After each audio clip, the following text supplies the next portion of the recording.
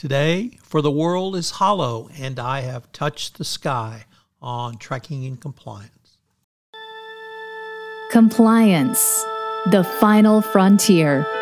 Tom Fox is the voyager of Trekking Through Compliance. His mission? To explore the original series and seek out and share what it can teach you about compliance. Here's your host, Tom Fox.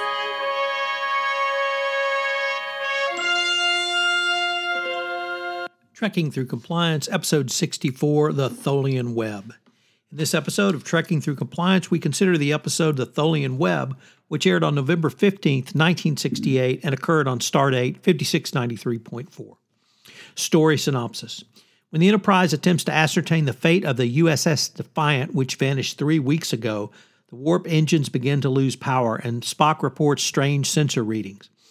They visually detect the Defiant, but sensors indicate it is not there. Kirk, Spock, Chekhov, and McCoy beam aboard wearing life support suits and find the entire crew dead. The captain's neck is broken and the landing party initially suspects mutiny. An inspection of the ship, however, reveals that all crew members are dead, and McCoy concludes they killed each other. When McCoy tries to touch one of the dead crew members, his hand passes right through him, revealing the Defiant is starting to disintegrate.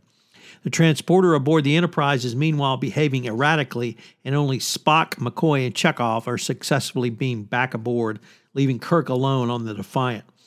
Kirk and the ship are trapped in a parallel universe by the weakening of the surrounding fabric of space, and the computer calculates the next time a spatial interphase will occur in 2 hours.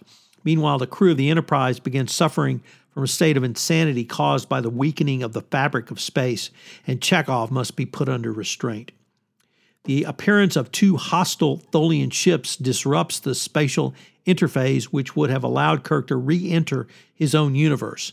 Spock is able to convince the Tholians to wait until the interphase occurs, but when it does, the Enterprise is unable to beam Kirk aboard. After the time has expired, the Tholians fire and damage the Enterprise. The Enterprise is forced to fire on the Tholian commander's ship, and the Tholians respond by surrounding the Enterprise with an energy web. Spock and McCoy, believing Kirk to be dead, review a recording left behind in his cabin. Kirk has predicted that Spock will be making difficult decisions and that McCoy will be critical of them, and instructs the two to work together. Spock tempering his decisions with human insight, and McCoy restricting his criticism to take into account his own human fallibility. In her cabin, Uhura sees a vision of Kirk and reports to Dr. McCoy that he is still alive. McCoy believes Uhura is going mad and confines her to sickbay. Scotty then sees the same vision and rushes to the bridge where everyone, including Mr. Spock, sees it as well. A Theurgium derivative is found to act as a cure for the space madness and insanity. Scott is hesitant until McCoy informs him that he has prepared it using alcohol as a solvent, and of course, Scotty being Scotty, a good Scotchman, after a drink, a man could be hit with phaser stun without feeling it. The Enterprise is able to hold Kirk in a transporter beam at the next interphase, then escape from the completed Tholian web by using the ship's power to disrupt the space-time continuum and throw Enterprise 2.72 parsecs distant. Kirk's oxygen is about to run out, and McCoy is ready with a hypo of Triox just as Kirk beams aboard and faints. Back on the bridge, Kirk reminisces about having a universe to himself, but admits he likes a quiet one better. He then asks Bones and Spock if they reviewed his last orders, and Spock avoids the question, and McCoy downright lies about it. So what's the fun fact for this episode? Well, co-scriptwriter Judy Burns proposed the idea of spirits floating in space in and around the Enterprise. However, Gene Roddenberry had previously specified in the Star Trek Writer's Guide, aka the Bible, that stories of Star Trek must be based on science and cannot feature unexplained supernatural events. This led Burns to come up with the idea of the interdimensional rift, which was used extensively throughout multiple Star Trek iterations going forward. There were some interesting continuity issues in this episode. The ultimate fate of the Defiant was revealed nearly 37 years later when the vessel is discovered in the Mirror Universe in the 21st century in the episodes of Enterprise, In a Mirror Darkly, and In a Mirror Darkly Part 2, where the vessel is first salvaged by the Tholians after being stolen by Commander Jonathan Archer of the Terran Empire. This episode is the only time that Spock refers to McCoy as his nickname Bones, and even then it is to tell McCoy what Kirk would think. This is the third time that the Enterprise has encountered another Constitution-class starship with the entire crew dead. The others were the Doomsday Machine and the Omega Glory. By the end of the Ultimate Computer, a fourth Constitution class, the Excalibur, is also lifeless. Spock sensed the demise of an entire crew of yet another Constitution class vessel in the Immunity Syndrome, but that was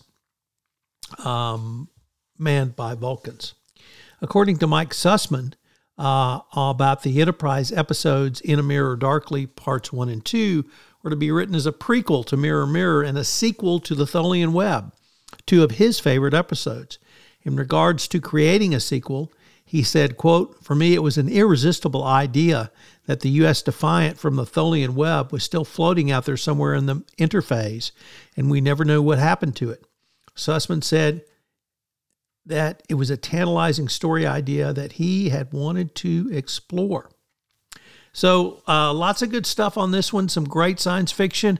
I hope you will check out The Tholian Web. So what are some of the key takeaways from this episode? Well, I think the first one was Kirk's management of talent.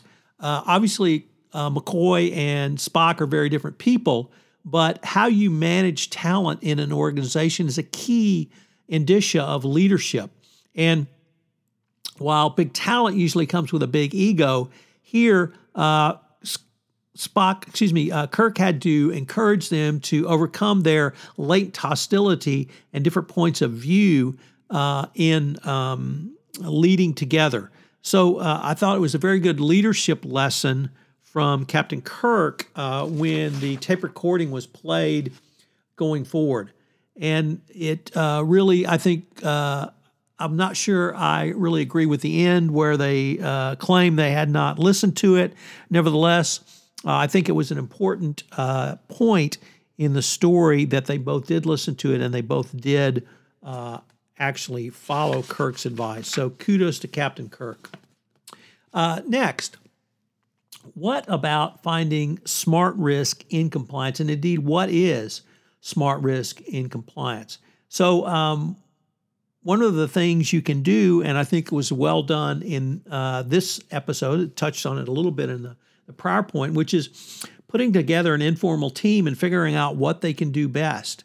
So bring 25 people in a room and go over all the projects that you are going to implement and see what ideas they have. So using this technique, it can be termed piling on to get new ideas. Nevertheless, I think it can be an effective tactic, particularly if you bring in non-compliance practitioners. So think about using smart risk for some of your ideas going forward. And then finally, as a leader, do you have to be nice? Certainly, McCoy and Spock, I don't think, had this problem. But I've talked to lots of compliance practitioners, and being nice, I think, is a key component of compliance leadership because you have so many different stakeholders. So try and be nice as a compliance leader. I hope you'll join me tomorrow on Trekking Through Compliance, where we take up Plato's Stepchildren. If you enjoyed this episode of Trekking Through Compliance, you can help it grow by sharing it with the biggest Trek fan you know.